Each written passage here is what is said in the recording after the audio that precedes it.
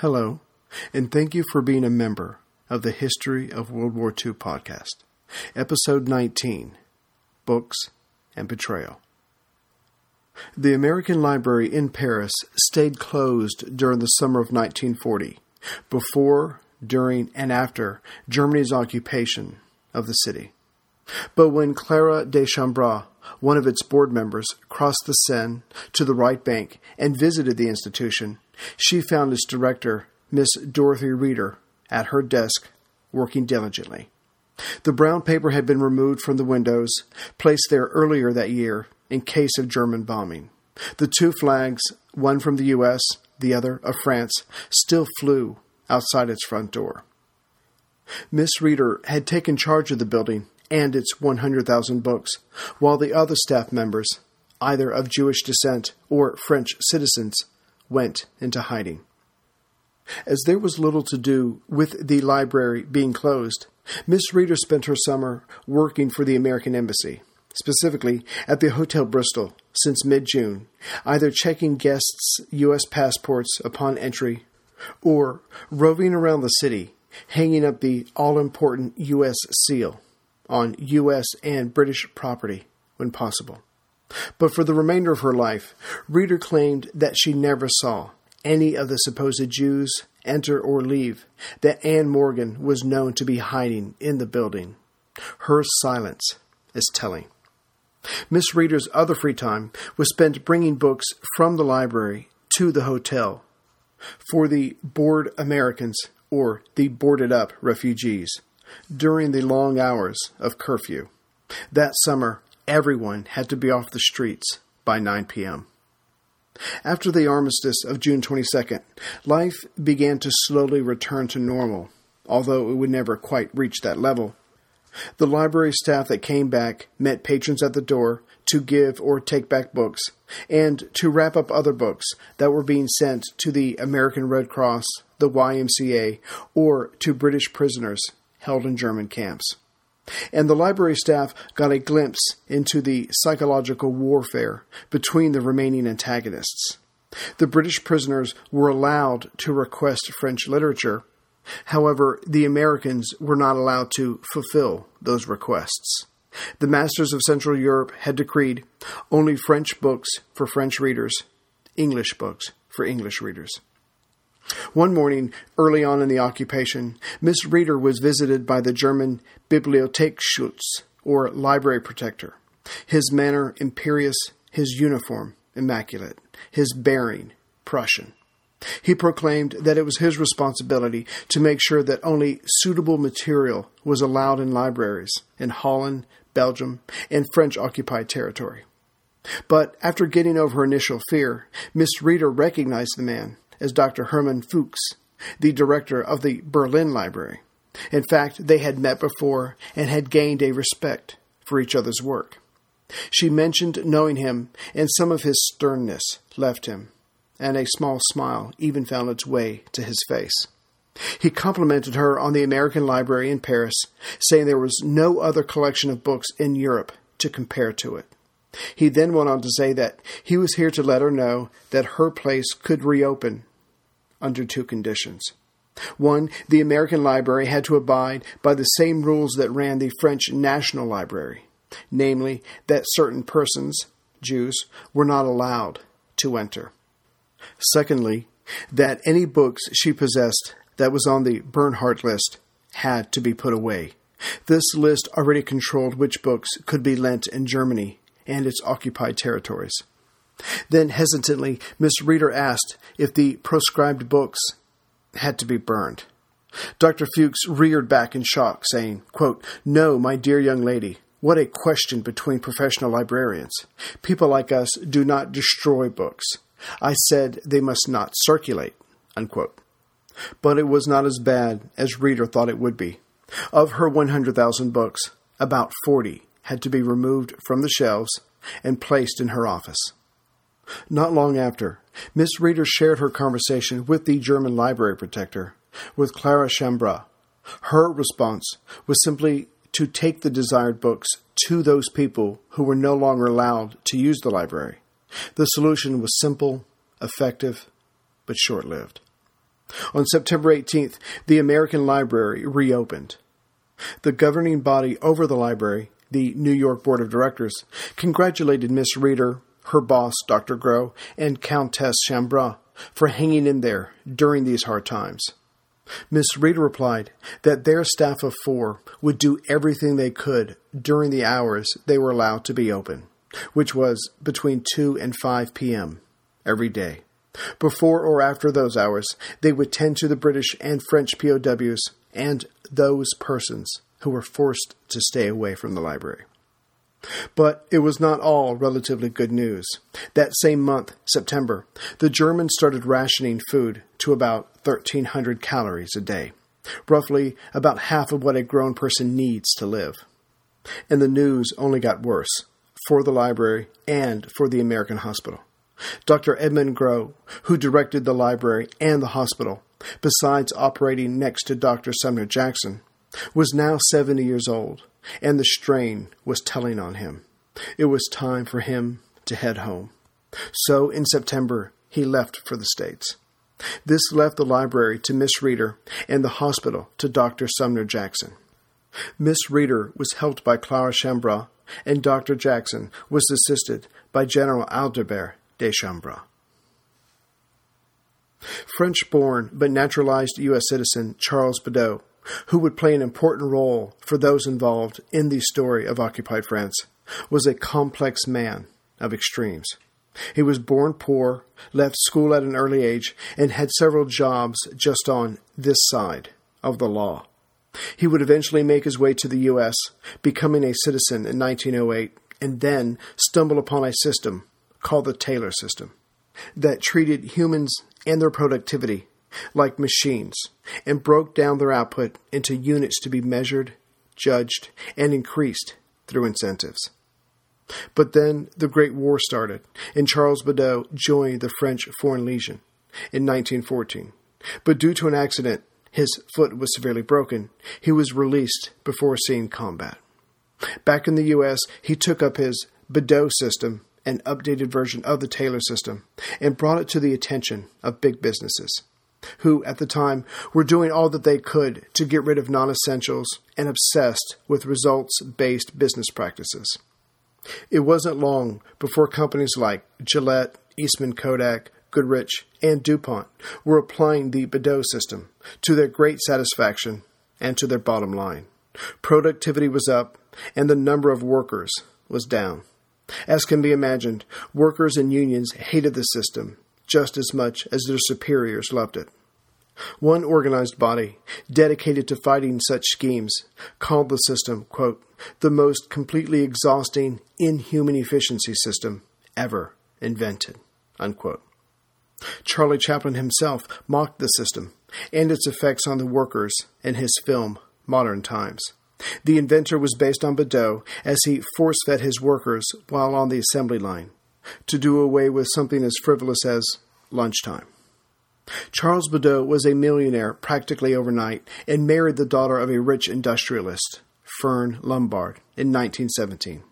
They never had children, and their lives together was one successive adventure after another. They had long-standing suites at the Plaza Hotel and the Ritz, and had an enormous apartment on Fifth Avenue. Bedeau, obsessed with efficiency, also had an apartment in Greenwich Village for his long line of mistresses. With his business running smoothly, he had offices in every major U.S. city, and then in Europe. The Bedeaus traveled the world. Politics never entered Charles' head, only money and power and adventure. They crossed the African continent, east to west, in a car, and then again, this time, south to north, from the Cape to Cairo. Then they sailed a schooner over the South Pacific. Next, they drove a car from British Columbia to Alaska. Bedeau's business continued to expand internationally, due as much to business owners' greed as the results his system produced. By 1936, Bedeau's company was advising 500 companies in the U.S., 225 in Great Britain, 144 in France, 49 in Italy, and 39 in Germany. But this last country would cause Bedeau no end of headaches. In 1934, 1 year after Hitler came to power, Bedeau's offices in Germany were confiscated. But with his usual efficiency, Bedeau began charming Nazi power players, even sponsoring busts made of Hitler and Goering. But the Nazis were still not forthcoming with his possessions in Germany. Then Bedeau became involved, probably naively, in a storm of international politics. One of Bedeau's wife's friends, Catherine Rogers, was allowing her villa near Caen to be used by Mrs. Wallace Warfield Simpson, while she waited for her divorce from the British shipping heir Ernest Simpson to be finalized. The Duke of Windsor, formerly King Edward VIII, he had abdicated in December 1936, was waiting in Austria. But in early 1937, Fern's friend asked her to allow Mrs. Simpson to stay at her place, Chateau des Condes, a magnificent structure with 1,200 hectares, so she could wait out her time in privacy. Fern and Charles agreed, and the waiting bride moved in early March 1937. The Duke of Windsor quietly joined the party at the chateau in April, when the divorce was completed. Their marriage on June 3, 1937, was attended by the Bedeaus and a few witnesses, including Churchill's son, Randolph. Afterward, the Duke and Bedeau became friends. During one of their long talks, the Duke asked Bedeau if he could arrange a tour for the Prince of Germany. He wanted to see the factories using the Bedeau system. Charles, always looking for a way to ingratiate himself to those in Berlin, in hopes of getting his offices back, agreed. The almost royal tour began in Berlin on October 11, 1937. It went on for 2 weeks. Photos of the Duke next to Hitler, Goering, and Joseph Goebbels was seen as a Nazi propaganda triumph. Bedeau then set up a similar tour for the Duke in the U.S. He asked the leader of IBM, Thomas Watson, to fund the Duke's trip, and was told yes. Watson had spent a part of the previous year in Nazi Germany, meeting Hitler, arranging certain business contracts with Nazi leaders, and ended his time there by attending a Nazi rally. But the U.S. tour did not go off. Many citizens of Allied countries and the U.S. were upset with the Duke, but their anger was mostly directed at Bedeau when he tried to arrange the details. Although Bedeau lost respect with many in the business community, his antics seem to have paid off when Nazi Germany returned his businesses to him. But only 6 months later, they were taken back again. Bedeau was not compensated this second time either. Having been so treated by the Germans, Bedeau worked hard to charm and reassert himself with the French and the Americans. In this, he was mostly successful. The U.S. leased the Chateau des Condes, and many of their diplomats and support staff went there when the Germans entered Paris. They were joined by many other Americans of all social ranks, as well as others who were simply trying to stay ahead of the German war machine. Charles and Fern Bedeau treated them all with courtesy and champagne.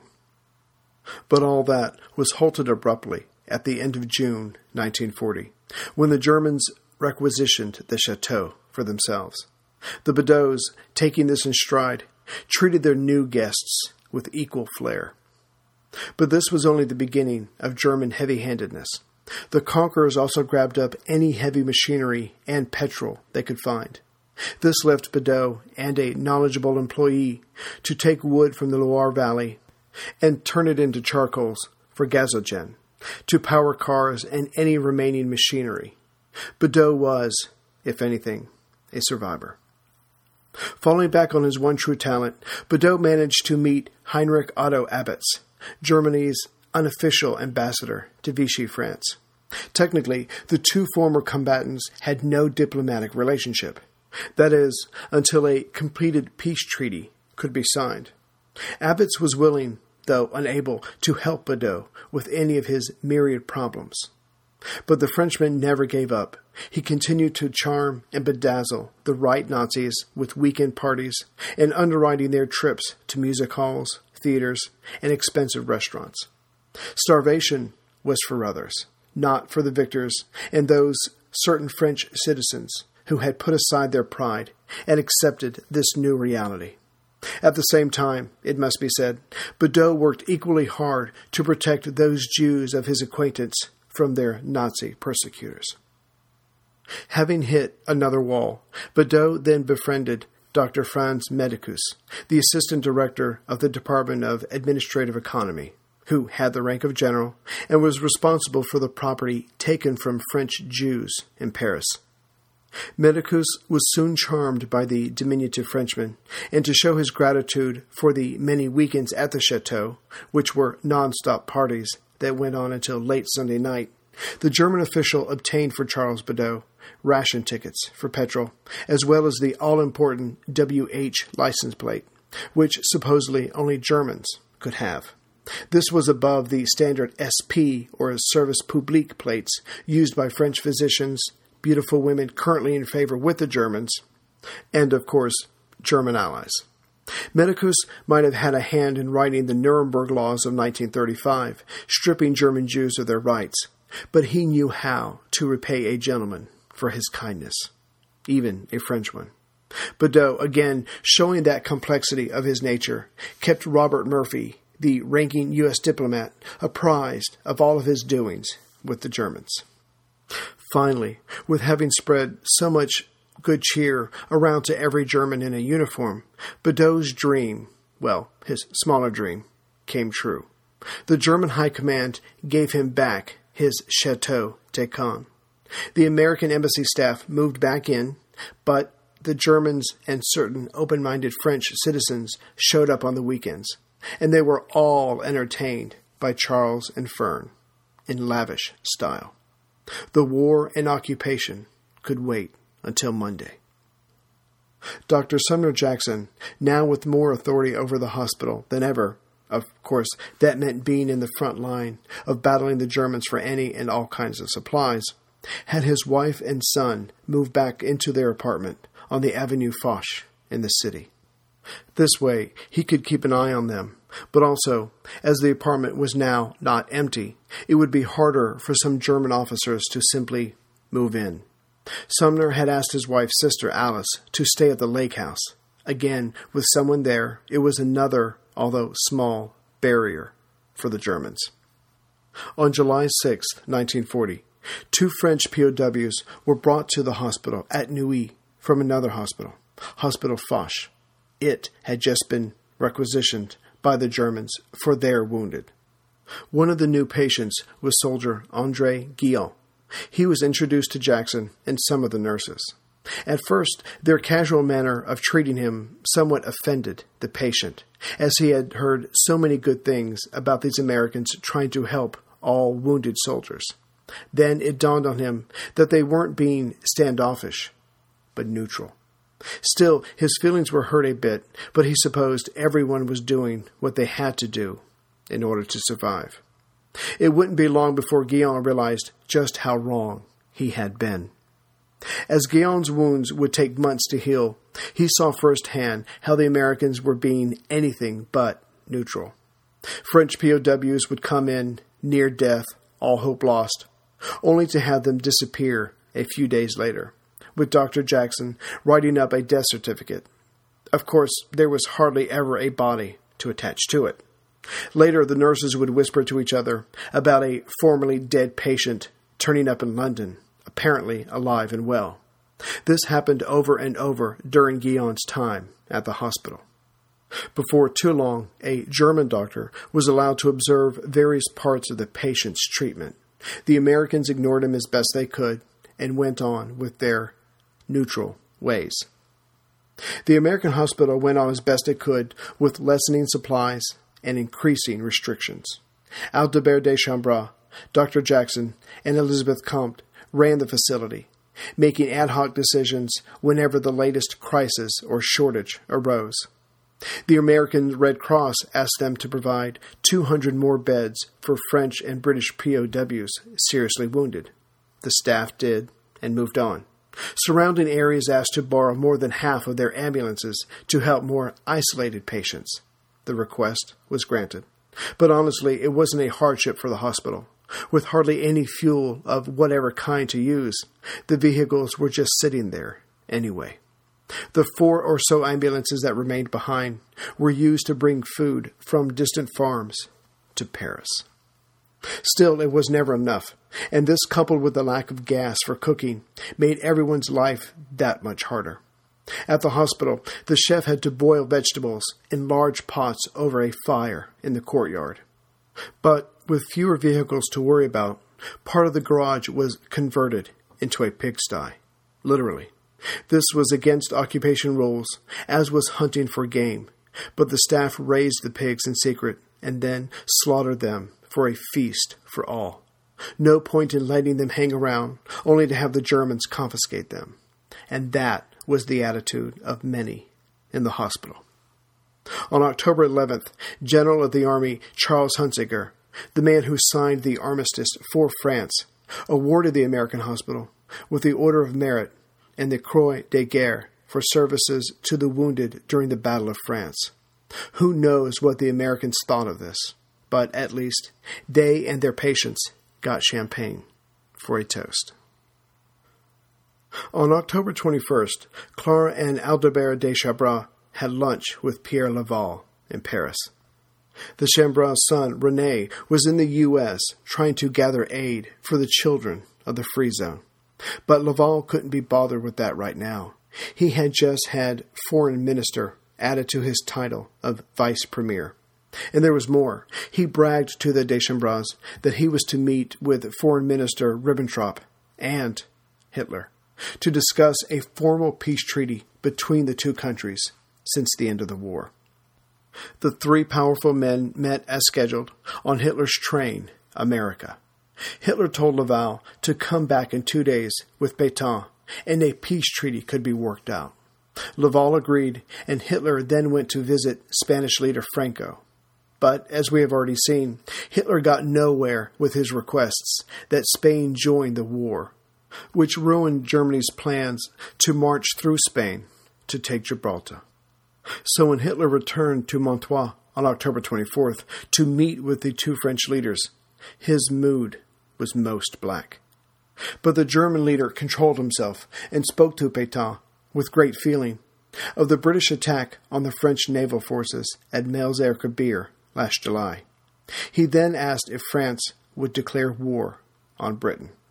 Petain, slowly and carefully, responded that he was here to conclude a peace treaty. This would allow the almost 2 million French prisoners to be released and to return to their families. And that, yes, he was angry at Britain, but was focused on France's future, which meant keeping the Free Zone free from control from either Germany or the Allies. Hitler was disappointed, but said nothing. His silence was ominous. To hopefully prove his sincerity to Hitler and to deflate any growing anger from Berlin, Petain soon thereafter said on French radio, quote, "This collaboration must be sincere. It must exclude all idea of aggression. Follow me. Trust in eternal France." Unquote. Then Petain followed this up with a message to Churchill, though through the Portuguese ambassador, so Laval would not know of it, that his collaboration with Germany had no military aspect to it. On December 12th, Abetz, the unofficial ambassador to Vichy France, gave to Laval an invitation meant for Petain. Hitler was asking the Marshal to join him in interring the ashes of Napoleon's son, the Duke of Reichstadt, into Napoleon's crypt in the Hospital of Invalids in Paris. At the time, the Little Eagle, as the French affectionately referred to him, was entombed in Vienna. He had been there since dying in 1832. Hitler would personally bring the ashes by train, and together the 2 leaders would place the urn in the crypt on the 100th anniversary of Napoleon being returned to France from St. Helena. Clearly, this was a gesture to politically move Free France closer towards Germany and further away from Great Britain. Laval called the Marshal with the offer, but the elderly leader declined, saying the cold weather, along with his age, would make the journey most uncomfortable. It was already December 13th, and the weather would only get colder. But the crafty Laval knew this was important for the future of Free France. Also, obviously, it was a test of Hitler's.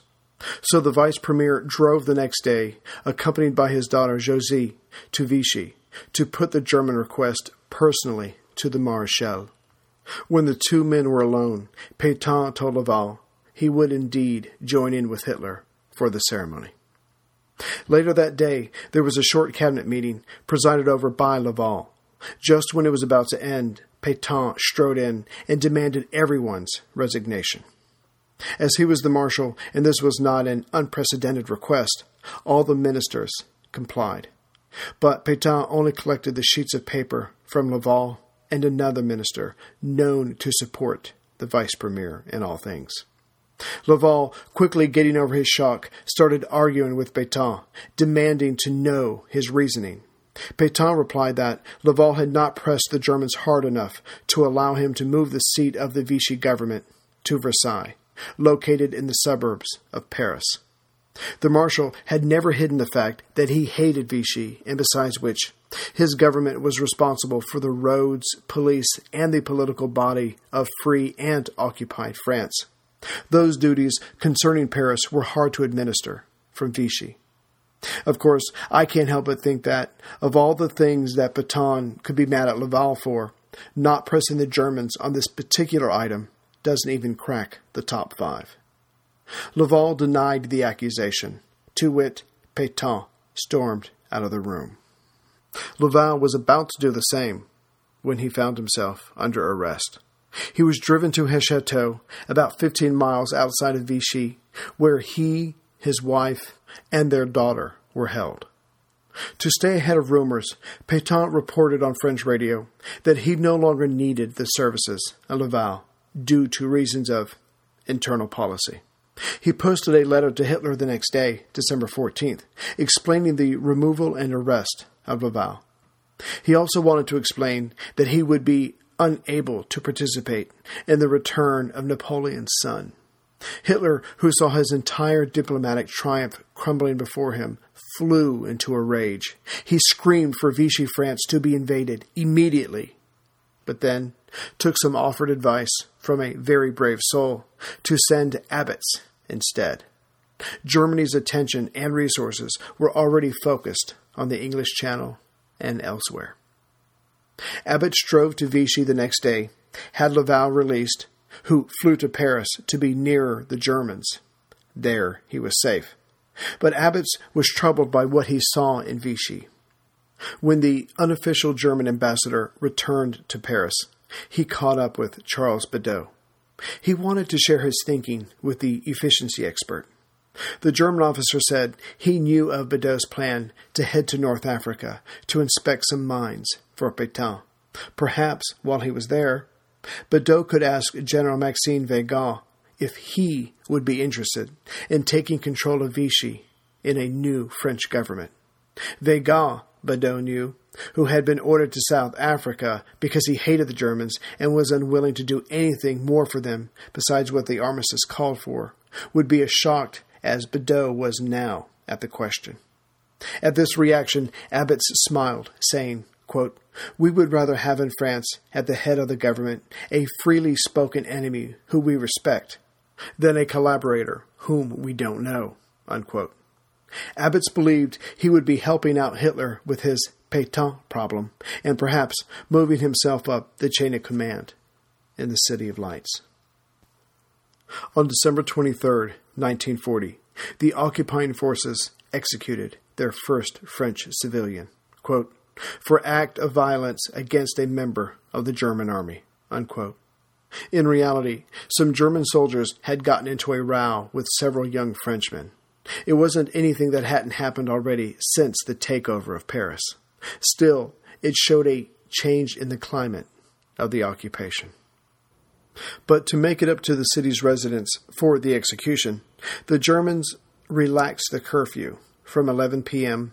to 3 a.m., the Parisians, freezing along with the 2,000 or so Americans, because the Germans had taken about 90% of the coal France needed to warm itself that winter, were unimpressed But the growing French resistance appreciated the extra freedom of movement very much. Greetings, everyone, from Central Virginia. Just so there's no confusion, I released a membership episode at the end of last month, which actually was the first one for this month. I already had it done, so I didn't want to wait, and so I just put it out there. When we come back next month, we're going to look at IBM's relationship with Nazi Germany before and during the first part of the war. There's a lot of serious accusations out there, and probably the most serious one is that the company helped the Germans organize their information so they could more easily find Jews and gypsies and others that they were persecuting and trying to track down, and keep everybody organized so that the trains were always full of prisoners, always ran on time. So we'll take a look at that. And then after that, we're going to look at a brilliant plan that someone had in Berlin to counterfeit a lot of money, British pounds, and later on U.S. dollars. And they were going to do this right before the war started, but the only people who had the necessary skill for this were some people that they already had in prison. Some of the Jewish prisoners had the skill set for this. So the Nazis, being Nazis, said, "Hey, work for us or die." And the Jews, of course, said, "Yes, we will do that." So it's an amazing story how they were able to flood all this counterfeit money into the market. So we'll take a look at that. Then we might swing back around and see what Krupp's up to. I'm not sure yet. So that's just some of the stories that are coming. There's a couple of things I wanted to share with you from this episode that didn't make the cut, but it just really gives you a good glimpse into what's going on in Paris and in Vichy, France during the war. The women were not able to get hosiery of almost any kind. So what they did was they dyed their legs the color of hosiery. And even on their upper thigh, they drew the line where their garters would be. So that way they didn't have to worry about it. And of course, we all know that a certain number of French women did spend time with German officers. And it's interesting that one American nurse was told by a German officer that I think after September that the Germans were no longer allowed to dance in France if they went to parties because so many of their brothers were dying over the Channel during the Battle of Britain. I thought that was interesting. Also, another American nurse at a party was told by a German officer that Germany would gladly sacrifice 300,000 of their own men if it meant they could conquer Britain. So this war was getting personal and it was getting nasty between the two. Once Hitler knew that Petain was not going to go along with him in declaring war against Great Britain, he had no intention of signing a peace treaty with him. So the 1.6 million French prisoners of war in France were starting to be shipped to camps in Germany. And in one particular train, two Frenchmen, a whole bunch of guys were loaded up, and two Frenchmen stuck their heads out the window, supposedly to breathe French air for the last time. A German officer was yelling at them to stick their heads back in. Maybe they didn't understand German, or maybe they didn't hear him with the noise of the train, but he yelled a couple more times. They didn't stick their head in, and so then he took his rifle and he shot them both in the head. One died immediately, and the other one died within the hour. Let's see, what else? Oh, on the 1st of October, 1940, the schools in and around Paris were reopened, and a lot of people were able to see children very gaunt and white with fear being shepherded by their parents into the school. So it must have been a very traumatic event for them. I can't possibly imagine focusing on studies, but I guess no matter what, to some degree, life does have to go on. Also on September 15th, the law was made official in Paris that no Jews, Africans, or Algerians could return to their homes or their apartments. One, their stuff was probably already stolen by the Germans, and two, there were probably German officers or soldiers already living in their residence. So things were starting to change very quickly. And also, I think this was in late September, young French boys were seen running or riding bikes down the street, yelling down with the Jews, or they were throwing rocks or bricks into window shops of Jewish-owned businesses. And the French police knew better than to do anything about it. They just kind of watched and turned their back. But on one particular episode, a German officer, I guess maybe disgusted by it, I don't know, he grabbed this one boy by the arm and was yelling at him to stop doing that. He was destroying perfectly good glass, lots of money in glass. Supposedly someone saw an American saw this. The boy reached into his pocket, took out a card, and showed it to the German officer. No one knows what was written on the card, but the German officer read it, let the boy go, and the boy and his friends went on their way. So there was something being organized against the Jews very early on. And, of course, these young boys, not knowing any better, were eager to help out.